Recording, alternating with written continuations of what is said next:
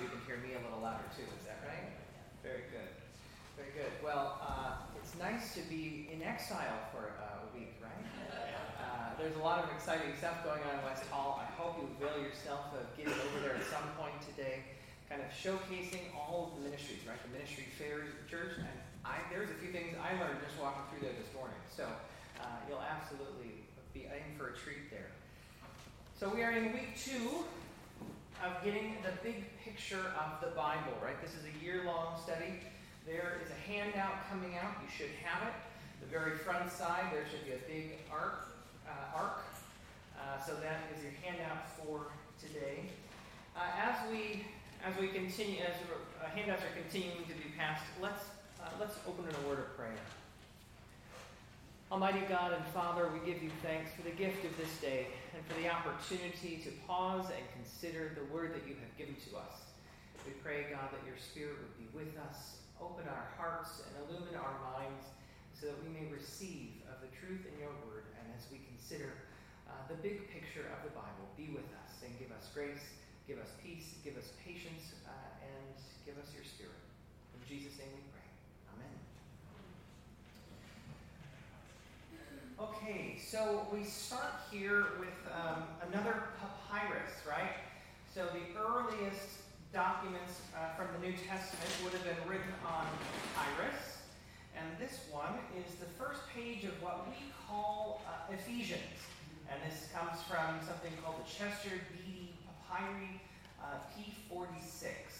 And what's important about this papyrus is that this is one of the oldest manuscripts we have of Paul. Now, as we consider how manuscripts are written and transmitted, we realize that especially when a papyrus is used again and again as a holy text, probably read from weekly or daily in devotions by some of the more literate and wealthy folks in that era, papyrus only probably has a lifespan of about 100 to 200 years, depending on how much it's used. So, what did they have to do? We started talking about this last week a little bit, and we'll talk about it in greater depth in another few weeks. But they had to continually copy, right? Sometimes it was, you have what gospel? I want to get a copy of that gospel. Let me write that whole thing down. Other times, we have them already, but they're starting to wear away. And there is evidence of some scribes in history who have an ancient manuscript, and it's starting to wear away. So what they'll do is they'll take ink and they'll write over every single letter painstakingly because the ink has started to fade. Others rewrite the manuscript, or the manuscripts of the papyri. So this is an example of one. So this is important. As I said, it is one of the oldest manuscripts that contains Paul's letters. Now, there is some debate as to if Ephesians is actually from Paul or not. That's not the point to get into today. But right here, this very first line says, Paulus apostolos kuriou Jesu, this is Jesus Christ, dia thelematos deu tois agapois susi. You're like, okay, what does he say? I don't know Greek. That's all Greek to me, right? That's the joke of the class, yeah? But the very first line says, Paul, an apostle of Jesus Christ, by the will of God, to all the saints who are blank. It should say something there, and are faithful. So this is one of the oldest manuscripts we have, but it's missing as part of that first line, to those who are in Ephesus. So, as you saw on this page, there is a title, and this says to the Ephesians, but when you actually get to the body of the text, that is missing. So, just another fine point, right? As you have a study Bible, you may see that note in margins, on the very bottom of the page. What's that all about? Well, scholars have figured that this letter, what we call the book of Ephesians, was probably a letter that went out to a lot of people, like a form letter, right? This was, whoever wrote it, the author, wrote it to all these different churches, but left off the name, right? Because just as we do if you're applying for a job, you've got the same kind of cover letter, right, for a lot of different jobs. The same kind of deal here is that I'm going to send this letter to encourage this church, and I'll leave that off, but I'll fill it in later when I figure out who it's going to, right? So today we're going to consider that big arc of Bible history. And as I said last week, I'll say again, if there are questions throughout, I encourage questions.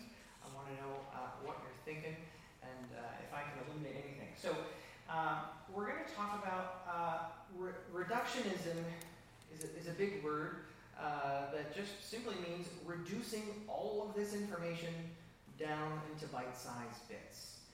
So is that helpful? When we have 66 books of the Bible and we only have about 30 Sundays to talk about all of it, how do we do it? Well, we can't do it all. We have to summarize, we have to reduce, and that's reductionism. So if we focus on just the micro, like the words of the Bible are, we're not going to get that big picture.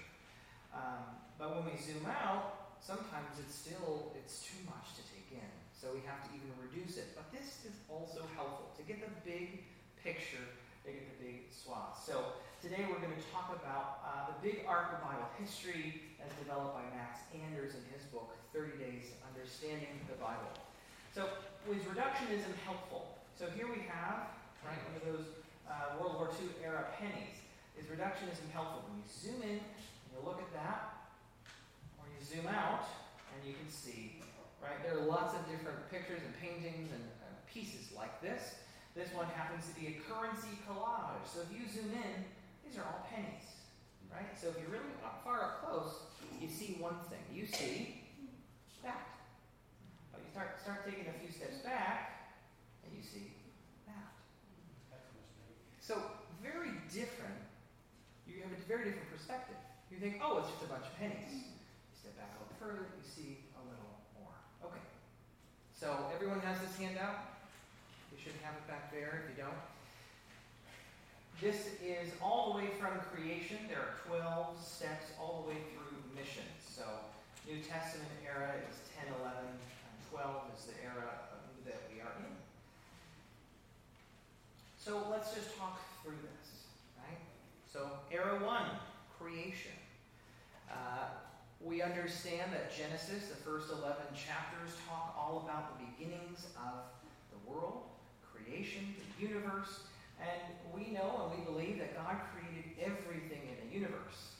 Now, folks in Genesis would have said, oh, everything that you can see and touch, perhaps that which is invisible too. And we would add to this a concept of time, right? So God is maker of time and space.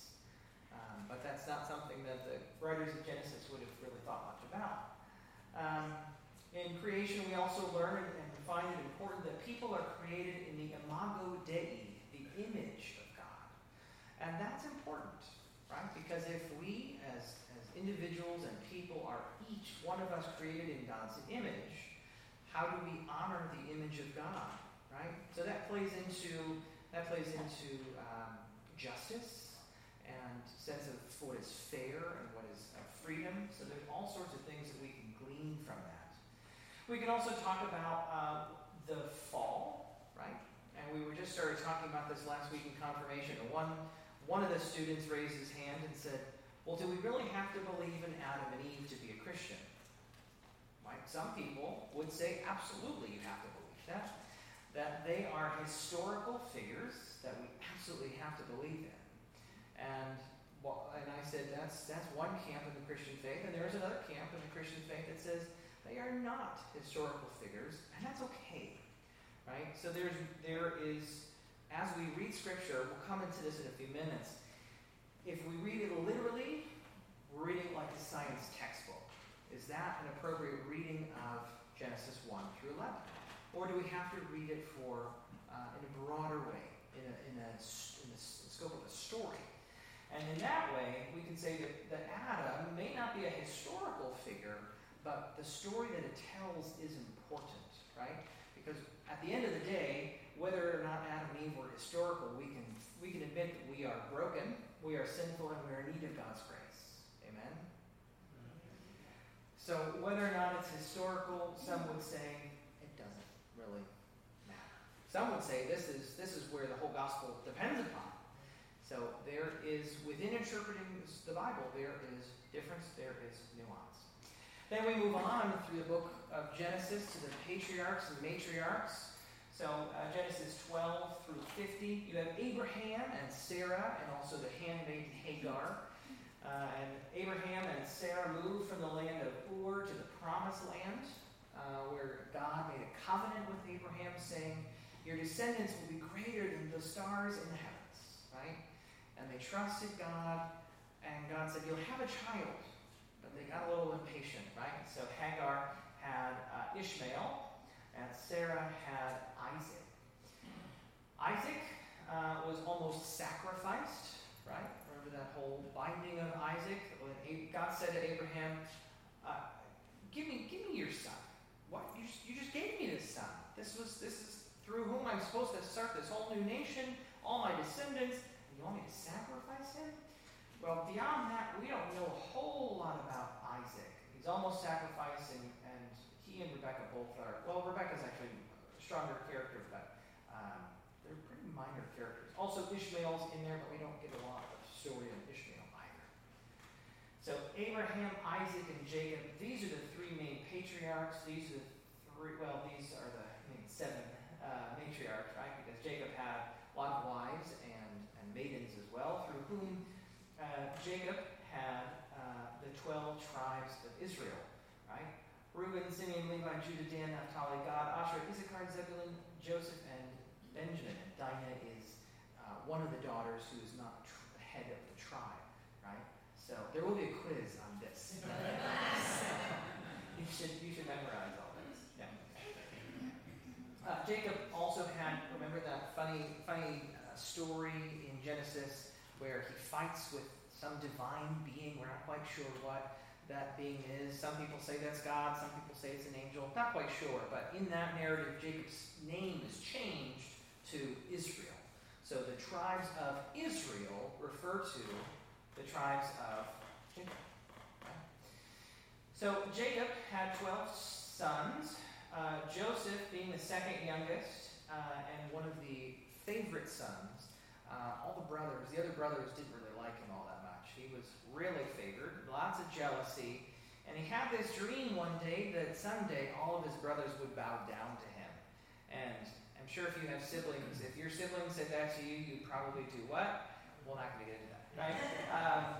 You probably would end up in your room for a few days, right? But what happened here is they didn't just beat him up and that's it. They sold him into slavery, and then they told their dad that, yeah, he died. Sorry.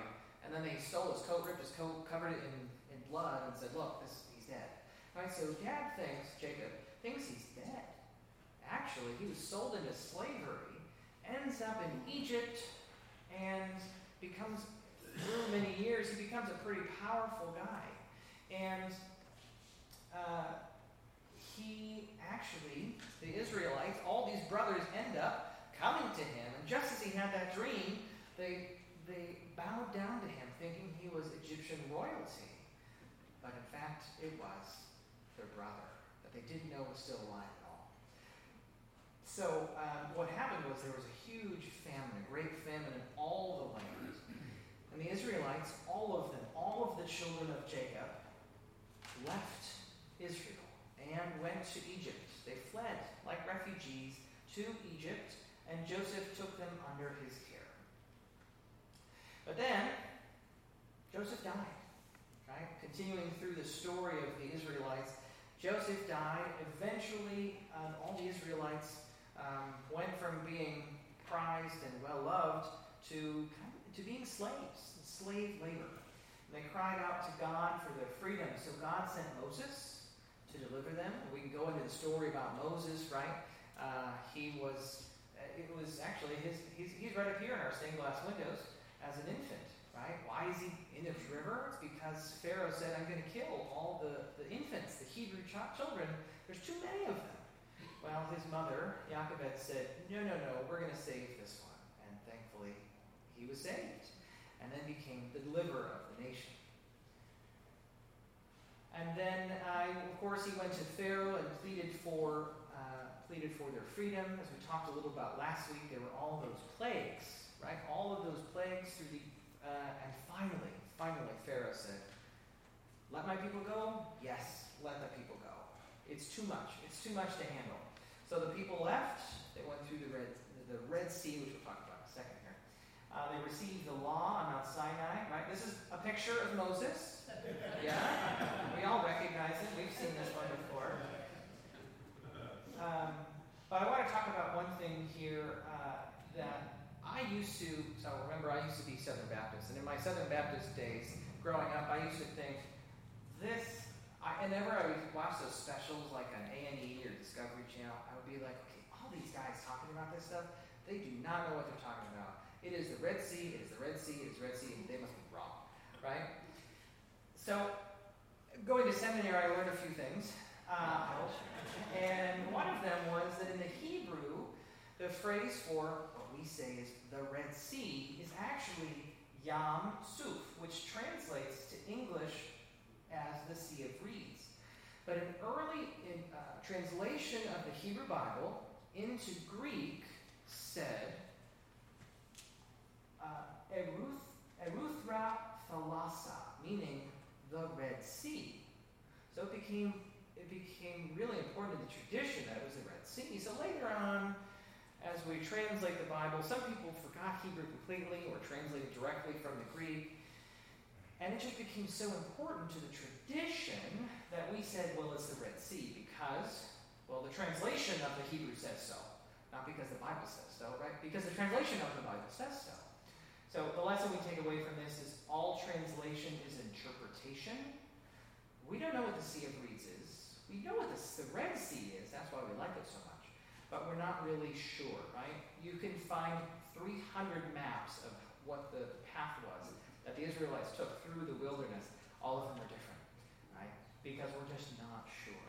Right? And the folks who were writing scriptures weren't concerned about the map completely. They were concerned about story, right?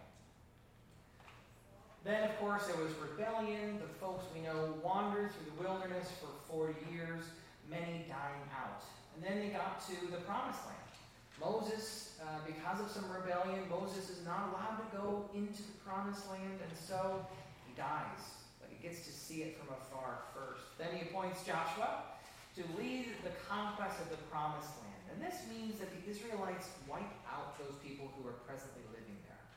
And we could say, oh, well, God told them to, so that must be okay. But this is, by modern accounts, this is an act of genocide. So what do we do with this? And we'll come to that in a little at the end of our class. We'll talk about that a little more. Especially, right, we talked about it just a few moments ago, if all people are created in imago Dei, the image of God, but then we slaughter thousands upon thousands, what do we do when God seems to not just condone, but command that they conquer this land? So eventually the people settle in the Promised Land and are given parcels based on their tribe of origin, right? So the tribe of Naphtali lives over here, the tribe of Asher lives over here. Now we come to a time of the judges. So the question is, now we've spent 400 years under Pharaoh's reign, now we're all by ourselves, we're not under Moses anymore, Joshua's there, but now Joshua's passed. What do we do? How do we govern ourselves? And the question was, the answer was, we'll appoint judges. And these aren't just people who are, wearing black robes and with a gavel, right? These are political leaders. And they ruled for about 400 years. There's many of them, including the ones we probably most know are Deborah, Gideon, Samson, and Samuel. So they're political military leaders of Israel. Here is this cycle of sin. Throughout the book of Judges, we see that the people, they serve the Lord, they fall into some sin, they get enslaved, Israel cries out, God raises up a judge, and Israel is delivered.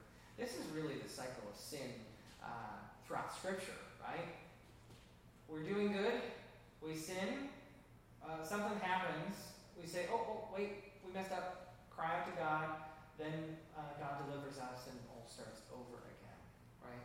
That's why the whole of Scripture says, remember, because we are it is so easy for us to forget.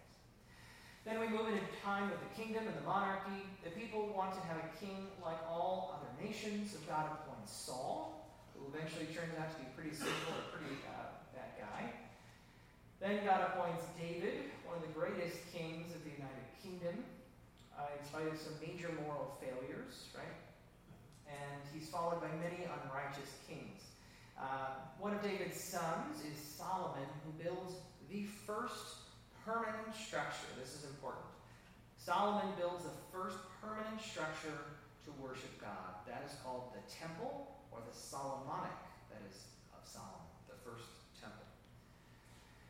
And then, after following the period of the monarchy, comes the period of the exile, right? So if you can see this map, the northern kingdom is actually called Israel, and many of the tribes that were living in the northern kingdom of Israel were deported or were taken into exile in Assyria. And these are called the lost tribes, right? We're not really sure what happened to them. Some people say they maybe all died, or maybe they got assimilated into the cultures here throughout the Middle East. We're just not sure. But they never returned. The kingdom of Judah keeps living on, but within 150 years, right, in 586, the Babylonians, who actually conquered Assyria, right, the Babylonians is now the superpower, and they come in and they take all the people into exile. What's the worst part about this is not just that they're taken into exile, but that the temple is destroyed. The Ark of the Covenant, which we talked about earlier this summer, from here on out, we have no idea what happened to it. Did it get melted down? Did it go into hiding? Did Indiana Jones really find it? We just don't know, right? We hear throughout the book of Jeremiah that God encourages the exiles to seek the peace of the city. Get ready for the long haul. This isn't going to be a few months or a few years. You're going to be here a long time. So as you're waiting, don't just wither away. Don't die away, but remain strong and pray for and seek the peace of the city to which I have sent you. Those are powerful words, right? We have to have hope, and we have to stay strong. And some, in the book of Daniel in particular, there is suggestion that the children of Israel have started to assimilate into the culture. The book of Daniel is very strong in being counter-assimilation, right? Let's maintain our Jewish identity throughout this time of exile. But then after 70 years, through a miracle, they return, right? So Persia, so it went from Assyria, they were conquered by the Babylonians. And the Babylonians were conquered by the Persians. And the Persians conquered this Babylonian exile. So after 70 years in exile, Cyrus the Great returns the Israelites to the Promised Land. He sends them all. Now, many of them have died. Right? In 70 years, most folks, if you made the journey there and you made the journey back, you probably don't remember what life was like before. And what one great archaeological find here is the Cyrus cylinder, which actually makes mention of this event and of these people. Right? So this is where we start to get into the period in which we have archaeological evidence for what happened in the Scriptures. And in the other 70 years, just like when they conquered the land with Joshua, there are people in this land. Well, once again, if you're gone for 70 years from your house, I bet somebody's going to come squat in it, right? So, same thing here. The other people occupied the land. So the Israelites had to contend with them, maybe fight with them a little, and they had to rebuild Jerusalem and the temple. So this is called the Second Temple. And this is the temple that Jesus knew, right? So from about 500, the year 500 through about BC, through the year 70 AD, this is the Second Temple period. And the canonical, following this return, the canonical scriptures don't give a lot, right? Anders calls this the period of silence, and I'm not quite sure about that phrase because we do have texts from that time. We have stuff in the Apocrypha that talks about the Maccabees, the Maccabean revolt, and all those some of those important details and transition periods in that time period, right before Jesus came on the scene, right? And this is very important if we want to understand the New Testament. We have to understand what was Jesus' life like and what was going on in the time period. So what Anders calls silence, I'm not sure. But if you just open the scriptures, yeah, you go from the Hebrew Bible to the New Testament, and there's a 400-year gap.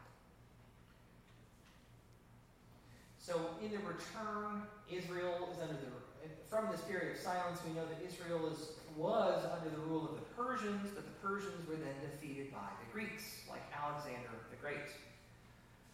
And there is significant tension between the Greeks and the Jews. With every new superpower, the Jews are being told, we don't like the way you do things. Don't worship that way. Worship our way. Forget about that God that you've been worshiping for over 1,000 years or more. Worship our gods instead. And crazy things, setting up big statues in the temple, and crazy, crazy stories. And there were Maccabean revolts. And these were some of the early martyrs, not Christian martyrs, Jewish martyrs.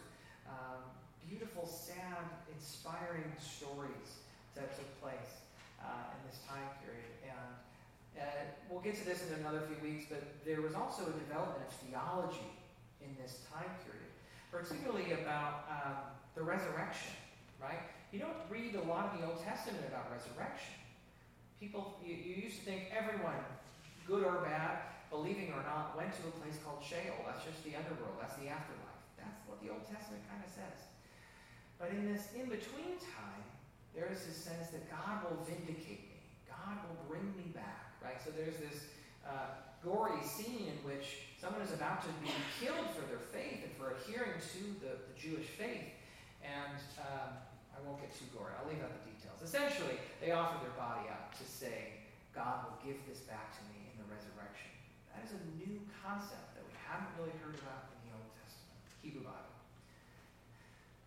And there's some theological influence from the Greeks and others in the ancient Near East. In New Testament studies, there's a lot of debate about is there Greek philosophy that Paul in particular, he certainly studied it in school. Did it influence some of his thinking and interpretation? And then we also have some new players come to power, the Pharisees, the Sadducees, Essenes, and the rest. And because of this tension, because of the trouble that the Jews are having with the Greeks, there is this hope for someone to come and save them. Now, we can talk about this, we could spend a whole year talking about messianic expectation.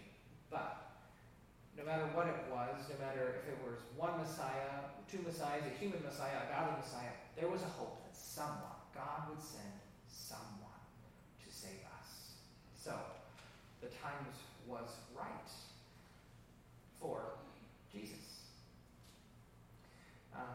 We know the Gospels fairly well, so we're not going to talk about this in depth here. And actually, in the spring, we'll have a good 4 or 5 weeks to talk about the Gospels. But a good summary, right? We say it every single week. I believe in Jesus Christ, his only Son, our Lord, who was conceived by the Holy Ghost, born of the Virgin Mary, suffered under Pontius Pilate, was crucified, dead, buried, ascended into hell, and on the third day rose again from the dead. Ascended into heaven and sitteth at the right hand of the Father. From thence he will come to judge the quick and the dead. And this is this is a beautiful picture from the Hagia Sophia in Istanbul of Jesus, one of my absolute favorites. And then, so Jesus comes, Jesus dies, Jesus is resurrected, and then Jesus ascends, he's gone. So what do we do after that? Well, this becomes the period of Acts. So the apostles and the disciples have to figure out, how do we continue the ministry of Jesus? So something interesting here happens, right? This is in that transition period. The Jews, many of them are still going to synagogue, right? Because yeah, we believe in God. We read all the same scriptures. It's not like, I believe in Jesus, I'm going to church now. Well, there's no church to go to. So they're still in synagogues. And slowly there's a period of transition in which the synagogues say, do you believe in Jesus? You have to get out of here. We don't believe in Jesus. We don't believe that stuff. We believe God is one God, the only God. Anybody else claiming to be God is wrong. Get out of here. So they're kicked out. They have to start developing the church, right? And this is at the same time as Pentecost, the coming of the Holy Spirit, which is called the birthday of the church. There's lots of persecution, both from the religious and non-religious communities. St. Stephen was one of the first martyrs. And what was interesting is Paul, yes, who wrote most of the New Testament, was present and complicit in the martyrdom of St. Stephen. So we see that he is a very devout Jew, but then he has his conversion experience, right? Peter, right, one of the 12 apostles, was very important, and Paul, of course, who was not an apostle, but was converted, was very important. Then there was the Council of Jerusalem, which spoke into that transition period. How are you supposed to be Jewish, or can you be Christian without being Jewish? What about if you're a Gentile? Do you have to follow these Jewish rules? And the Council of Jerusalem said, you don't have to follow all the rules. You don't have to be circumcised. Right? You don't have to be. We're not going to talk about that. I could say thanks be to God, right? But that we didn't decide that because, quite frankly, that would have kept a lot of people, men, that would have kept a lot of men from converting, right? You mean in order to become a Christian, I have to be circumcised because that's what you used to do? But it's not that important in the New Testament? What?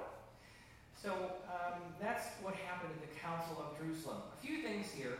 Saul, the name Saul, is not Paul's old name, right? There's this big misconception that Saul's name was changed to Paul. It's not the case. It's like saying, my name Michael in Spanish is Miguel. So imagine that I go down to Mexico for the rest of my ministry and everyone calls me Miguel instead of Michael. And you would say, oh, he changed his name. But he didn't change my name. That's just the translation of my name in the local language. Same thing here. Saul is the Hebrew name. Paul is the Greek name. Also, ecclesia means people, right? This is the word for church. Being in the era of the church, ecclesia, the Greek word, means those who are called out. Those who are called out for service into the world. And it does not refer particularly to the building. Then in the 12th and final part of our arc here, we move into the time of missions. The apostles and disciples had this great commission that Jesus had for us to go into all the world and preach the gospel. And so what happens? The church expands. And at this time, right, we talked about this as a transition period in which those who are Christians still say, well, we think being Jewish is pretty cool too. We like the Hebrew Bible. We still call that Scripture. But particularly after the destruction of the temple in 70 AD, the relationship between the Jews and the Christians changes distinctly. Here's a map. I'm not sure if you can see it. Actually, I can zoom in here for a moment.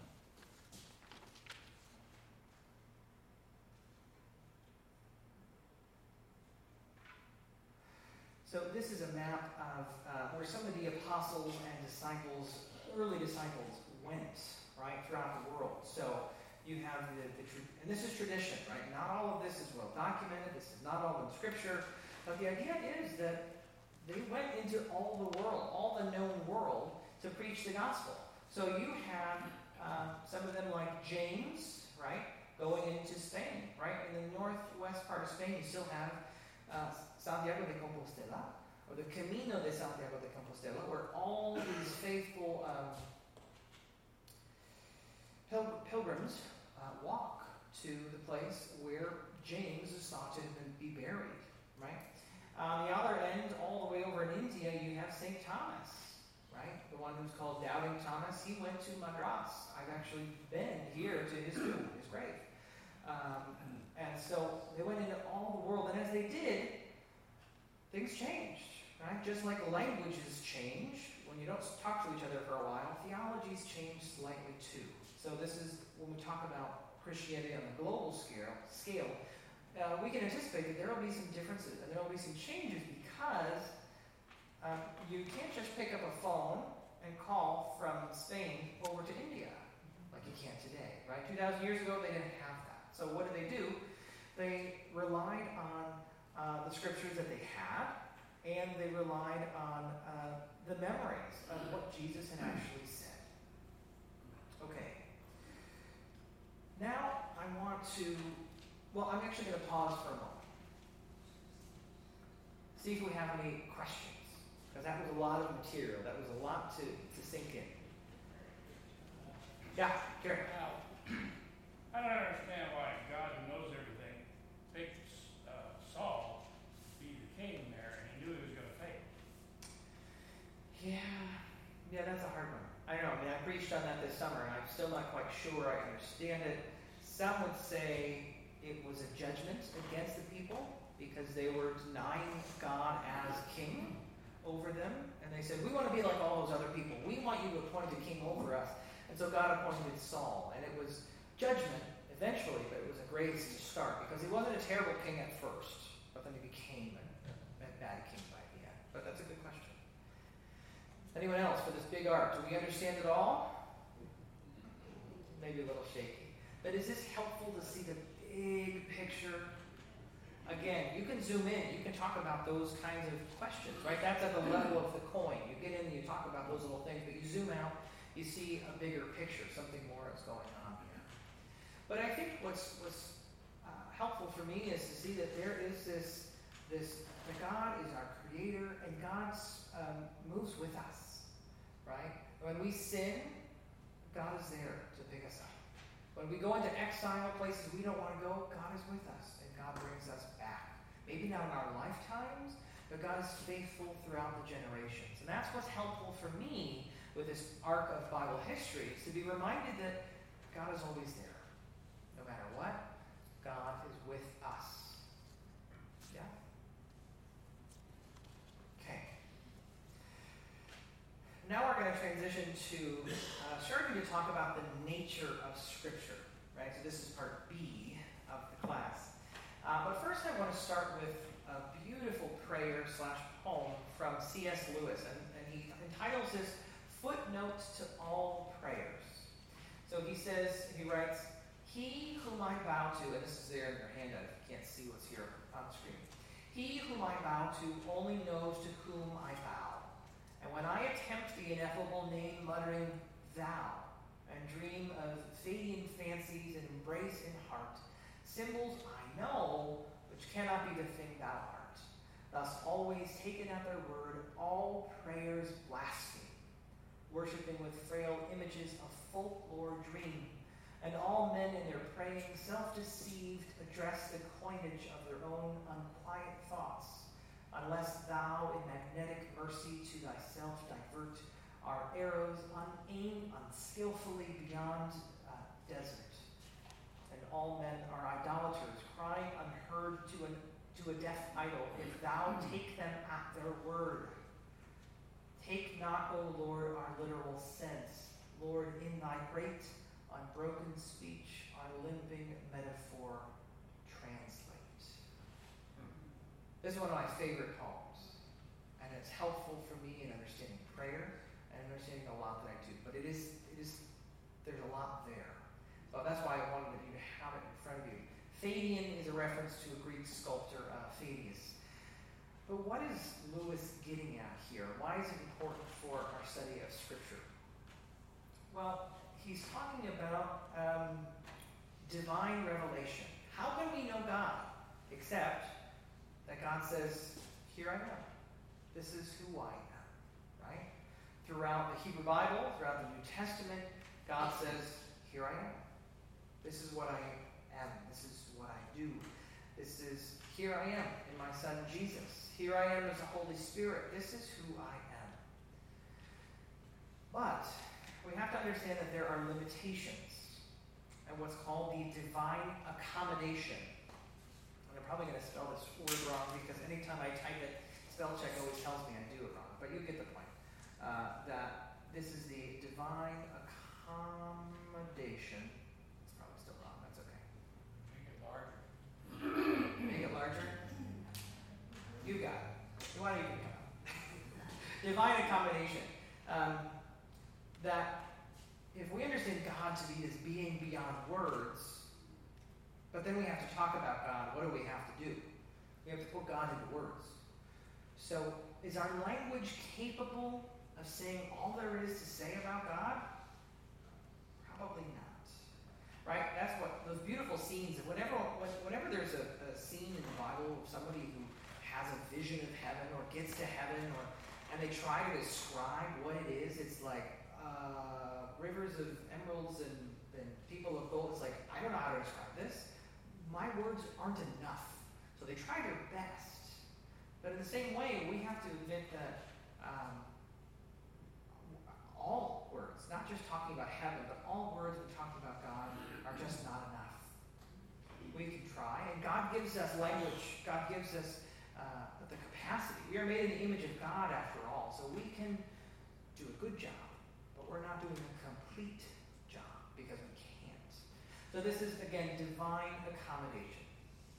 So in his wonderful book called Sacred Word, Broken Word, which I highly recommend, by Kenton Sparks, he writes that all Scripture is accommodated, that's how it's spelled, there you go, accommodated discourse, for the reason that on every page of Scripture, God has adopted the words and viewpoints of us, of finite, fallen human authors, as the words and viewpoints of this holy book. So Sparks writes, the entire Bible is accommodated discourse, right?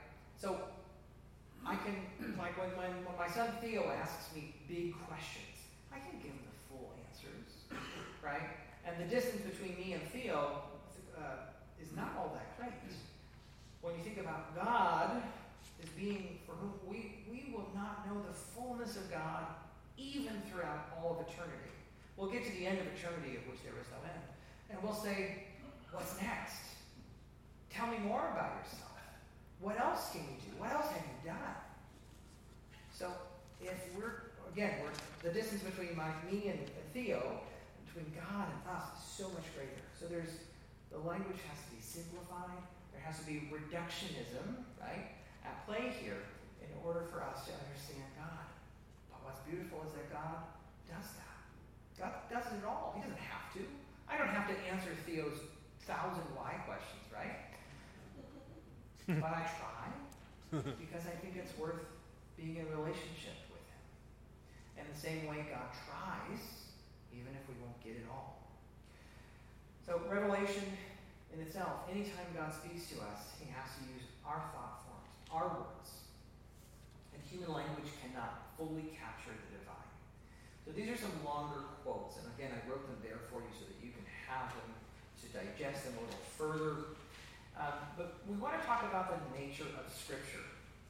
And we've only got a little bit of time here, so I don't want to rush through too much here. But essentially, when we talk about creation, and then we talk about the fall, whether or not it's historical or not, we have to admit that there are things that are broken. We are broken people. We are not always nice to each other. We do mean things like on the road today, right? You probably cut somebody off, or somebody cut you off, and you may have said a word you didn't think was very nice to say on a Sunday, right? That's okay, right? We can admit we are broken in big ways, in small ways, but also on a universal scale, everything breaks down. Why? Because it is part of creation. Because there is, in physics terms, there is entropy. Everything is slowing down. Everything is breaking down. There is erosion and deterioration. Everything is part of creation. And God says, I will renew all things at the end. Right? So that's the promise we hold on to. But here, we're not quite at the end. So here, in this precious meantime, between creation and the restoration of all things, we have to admit that all things are in need of restoration. Often, we don't include the Bible in that. Often we say, the Bible, that's God's holy book, so it is perfect, cover to cover. It is almost as if we think it came right from heaven, and right to Moses, and then, whoop, there it goes. And we just put it in the Xerox machine and copied it a bunch.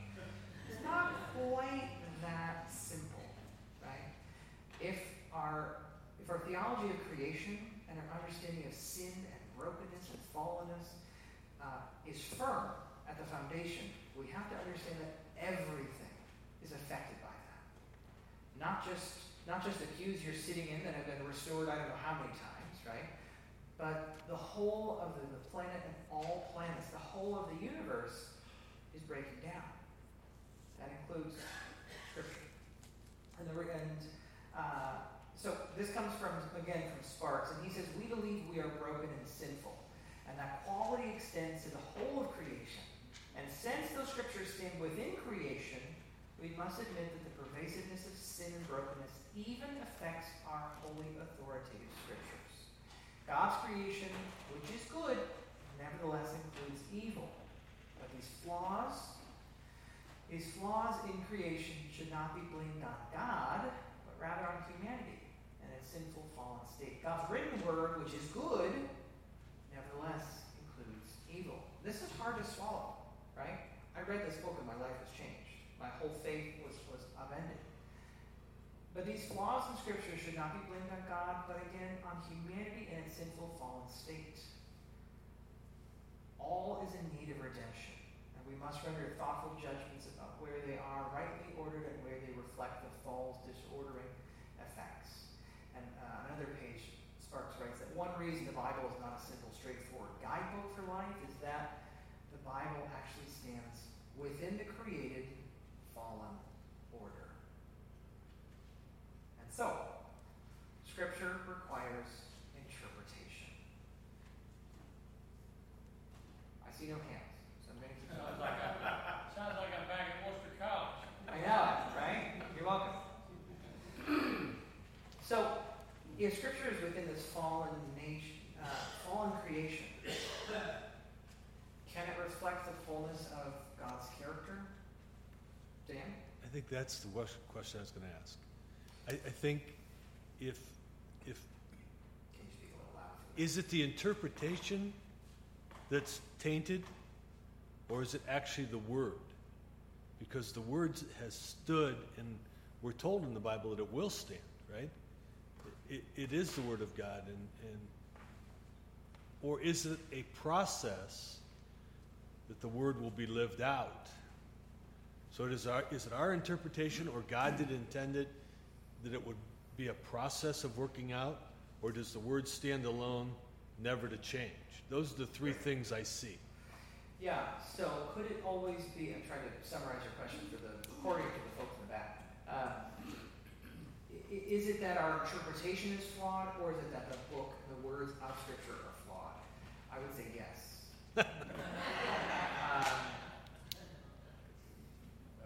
In my Southern Baptist days, I would have given you a different answer. Because I would have, right along with you, I would have said the words of Scripture are absolutely from God. They are perfect. They cannot be fallen. They cannot be flawed. They are wholly from God. Without error, wholly inspired. And I'm not questioning all of those things here. I'm just saying that's the answer I would have given. And now, it's a lot harder to give, to stand and be that firm on things. Because if my theology of creation and the fallen nature of the world and the universe is firm, I can't leave Scripture out of that. As if God himself penned it and sent it down, via carrier pigeon or angel or whatever. I can't do that. And so there has to be, we have to allow for some room that, yes, these words point us to God. Just like that prayer, that footnote to all prayers. These point us to God, but language isn't enough. It doesn't do the whole job. And so, the words themselves, for me, the words themselves are not like a magical incantation, right? Which some people through the ages have said, these are the holy words. They're not holy because they are words. They are holy because the Spirit speaks through them. That is my understanding of inspiration, is that the Spirit speaks through the Scriptures. They're not just this stable text that we have to read and read and read, and whatever we understand in our mind that says is what it is. We have to have the Holy Spirit. That's why we pray for illumination every single Sunday. Without the Spirit, all of our reading of the Bible is for nothing. Because the Spirit has to still speak. It's a good question. It doesn't end there. The answer, can we keep going? I want to, realizing our time here, we've got about 10 minutes. We can interpret Scriptures in a lot of ways. We started touching on this earlier. There are two particular ways. We could do a literal reading. We could do a figurative reading. And there's many more beyond this. But we talk about things like the primeval history in Genesis 1 through 11. Is it like a science textbook? Does it describe what actually happened, exactly how it happened? We could say that. Some people do. Some people are trying to put it into textbooks in schools, saying, yes, absolutely, it's science. For me, I think it's a confusion of genre. We've talked about before, if in 1,000 years somebody picks up Harry Potter and then starts looking for Hogwarts in England, they're going to have a problem, right? Because Harry Potter is a work of fiction. I'm not saying that the primeval history in Genesis 1 through 11 is a work of fiction, but I think if we read Harry Potter like it's history, and we read Genesis 1 through 11 like it's a science book, we have a problem. The writers never intended it to be a science book. They intended it to be a story describing that God is a God who creates. Right? God is a God who is with us. Okay. What about the parables? All those parables that Jesus told, are they true? Are they historical? I was told as a young child that absolutely. If Jesus said it, it had to be true. But how true? Was it true in that it gave a sense of our obligation through story? The story of the prodigal son, did it really happen? Or was it an illustration? Same, we can talk about the story of Jonah. Was Jonah really swallowed by a big fish? Sometimes called a whale. What about Job? That whole big story of Job. Is God really that vindictive and mean and testing? I don't know. I don't know. But I think we have to admit that there is a literal surface interpretation, and then we can say maybe these stories aren't just meant to depict literal history. Maybe these stories are meant for a bigger reason. As in Job, we could say it's not that you did something bad and something bad then happens to you. It's not karma. For me, that's what Job's all about. It's not karma. Sometimes bad stuff happens and you didn't do anything to deserve it. Right? It's bigger than we know. But then, what about when Jesus, instituting the Last Supper, says, this is my body, this is my blood? If we read that very literally, well, you're in the wrong church. You need to go down to the Catholic Church. Because there, they believe, when you celebrate communion, this is my body. Wow, you are actually, when the priest does the words of institution, that wafer actually becomes flesh of Jesus. Powerful, mysterious, beautiful. But that's not what we believe here in the Presbyterian faith, right? It's really only the Catholics, the Catholic Church that believes that. Same thing with the cup and the blood. You've got this there for you. I'm going to skip over it, although it's a great quote. Essentially, like a mosaic, like a stained glass window, right? We see the whole of something, and we can rearrange it to say anything we want. That is why Scripture can be dangerous. Not just without the Holy Spirit guiding us and inspiring us in the reading, but also outside of community. Without a community of faith in which we're reading the Scriptures, we can understand things wrongly. So Irenaeus gave an idea of somebody who had this stately king in a mosaic. Well, somebody comes along and says, well, hold on a second, let's rearrange those. And, oh no, it's not a king. That was wrong. It's a fox. Or it's a dog. Well, what does Scripture really say? The point of this kind of illustration is that we can make it say what we want it to. That's dangerous. Right? That's why you have heretics. That's why you have different denominations throughout the world, right? We're not just one church, one individual denomination. We are multiple because we disagree on things that the Bible says. It's not clear, crystal clear at all times. Okay. There are texts of terror. These are also there. Essentially, the texts of terror are those difficult passages. Like, did God really say to Joshua, don't destroy everyone there in the land, just commit some mass genocide? What do we do with those? You've got those quotes there in your handout. But essentially, sometimes Scripture's natural meaning runs contrary to our understanding of who God is. What do we do with that? We have to hold on to three buckets. This is an image that comes from Methodist pastor Adam Hamilton, great writer, great preacher. And he says that all Scripture, some of it falls into bucket 1, bucket 2, bucket 3. Bucket 1 are scriptures that express God's heart, character, and these are timeless. And these are for everyone, everywhere, all time. That's bucket 1. Bucket 2, scriptures that express God's will in a particular time. That's not meant for us. That's a particular time in the past. But those aren't no longer binding, like circumcision, right? Temple of Jerusalem said, we don't need to do that anymore. That would fall into bucket 2. Those Old Testament laws, you must be circumcised. The Council of Jerusalem said, we're not doing that anymore. Falls into bucket 2. Bucket 3 from Adam Hamilton says, these are scriptures that never fully express the heart, character, or will of God. And this is the hardest bucket. The bucket we like to think that isn't there. We like bucket 1. We're okay with bucket 2. Bucket 3, a little harder to hold on to. We already know bucket 1 scriptures, right? Do justice, love kindness, walk humbly with God. Most of the Bible fits into this category, bucket 1. Bucket 2, again, things like animal sacrifices, which I assume we don't do anymore. Anybody do any animal sacrifices I need to know about? Is that a hand, Debbie? Is it? I'm joking.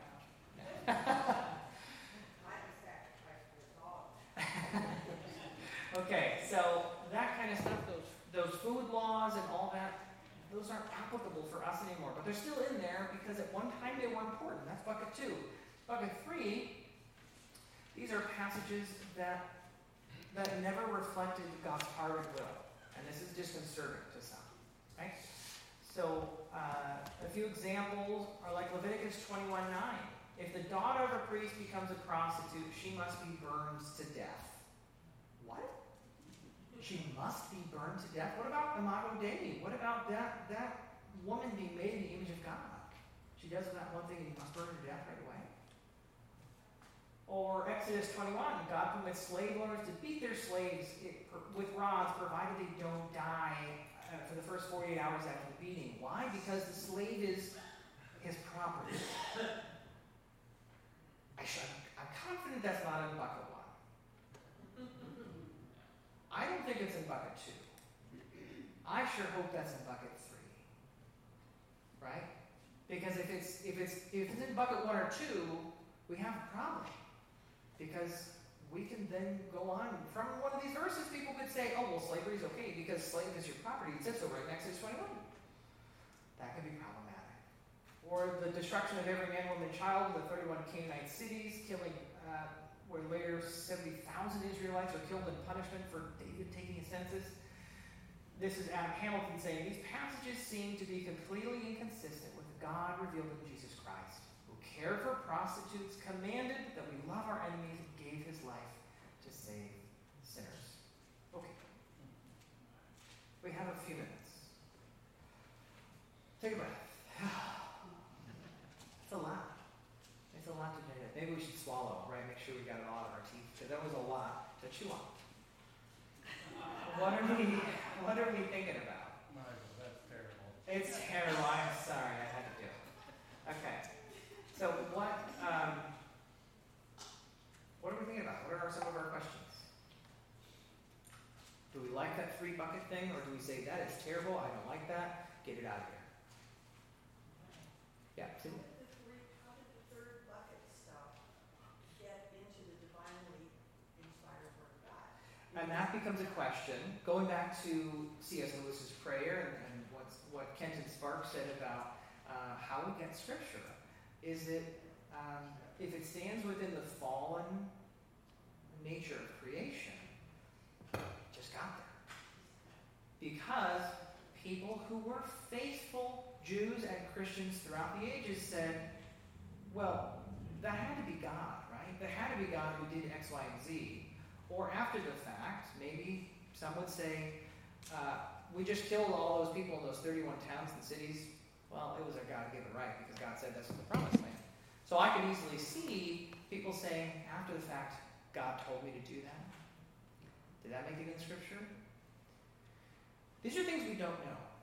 This is where reading and interpreting the Bible gets a little iffy. But without these containers to hold these thoughts in, we can't say everything is in one. Because then we still need to circumcise, we still need to kill a priest's daughter who's a prostitute. Those are weird things that we still have to hold on to. But when we start separating them out and saying, this stuff falls here, this stuff here, there, it's a little easier to hold it in tension. Yeah? Great question. Dan? I think it's easy to give up animal sacrifice and put that in bucket 3, but the one that I struggle with the most for my friends is that Christ is the only way to God or to heaven, the only, and boy, if they wanted to put that in 3 and I want to put it in 1, where there's a hole in somebody's bucket. And how do we get that over that bucket list? You need to convince your friends, man. And that's hard. Yeah, so the question was, for someone, what I think is in bucket 1, that Jesus is the Savior, you need to believe in Christ to find salvation. That's in bucket 1. For someone else, that's in bucket 3. Maybe that's not for all time and for,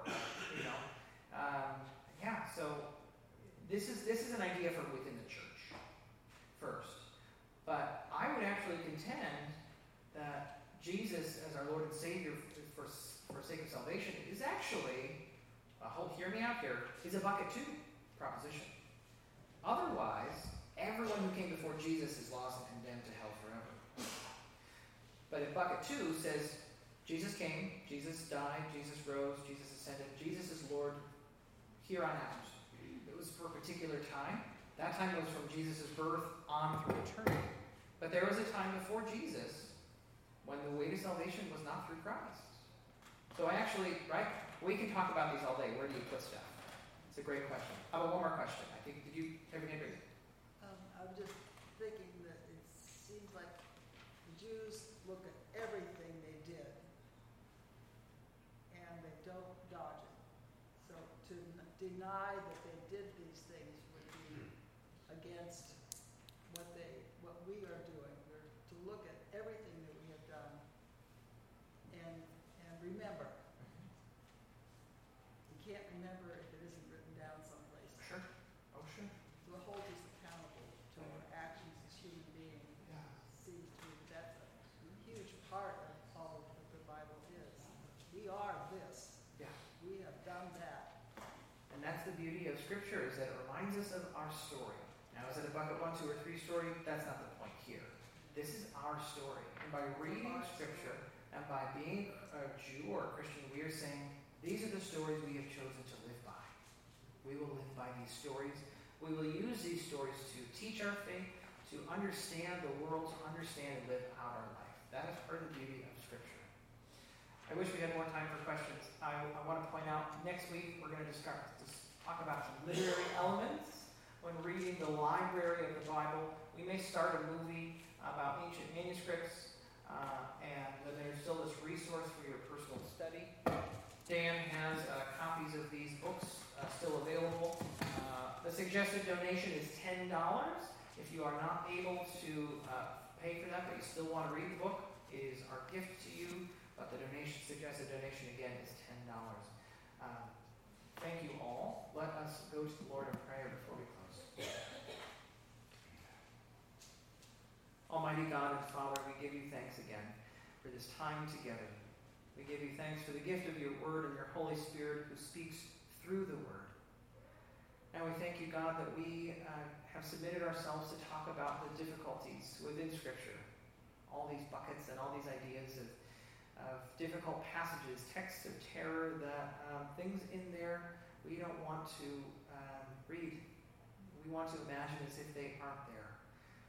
But as faithful followers of you, we have to read them. We have to deal with them. We have to figure out, how do we interpret, how do we read, how do we be most faithful? So we thank you for being able to ask the hard questions. We thank you that your Spirit is with us. May your Spirit go with us throughout our week until we meet again. We give this week over to you. In Jesus' name.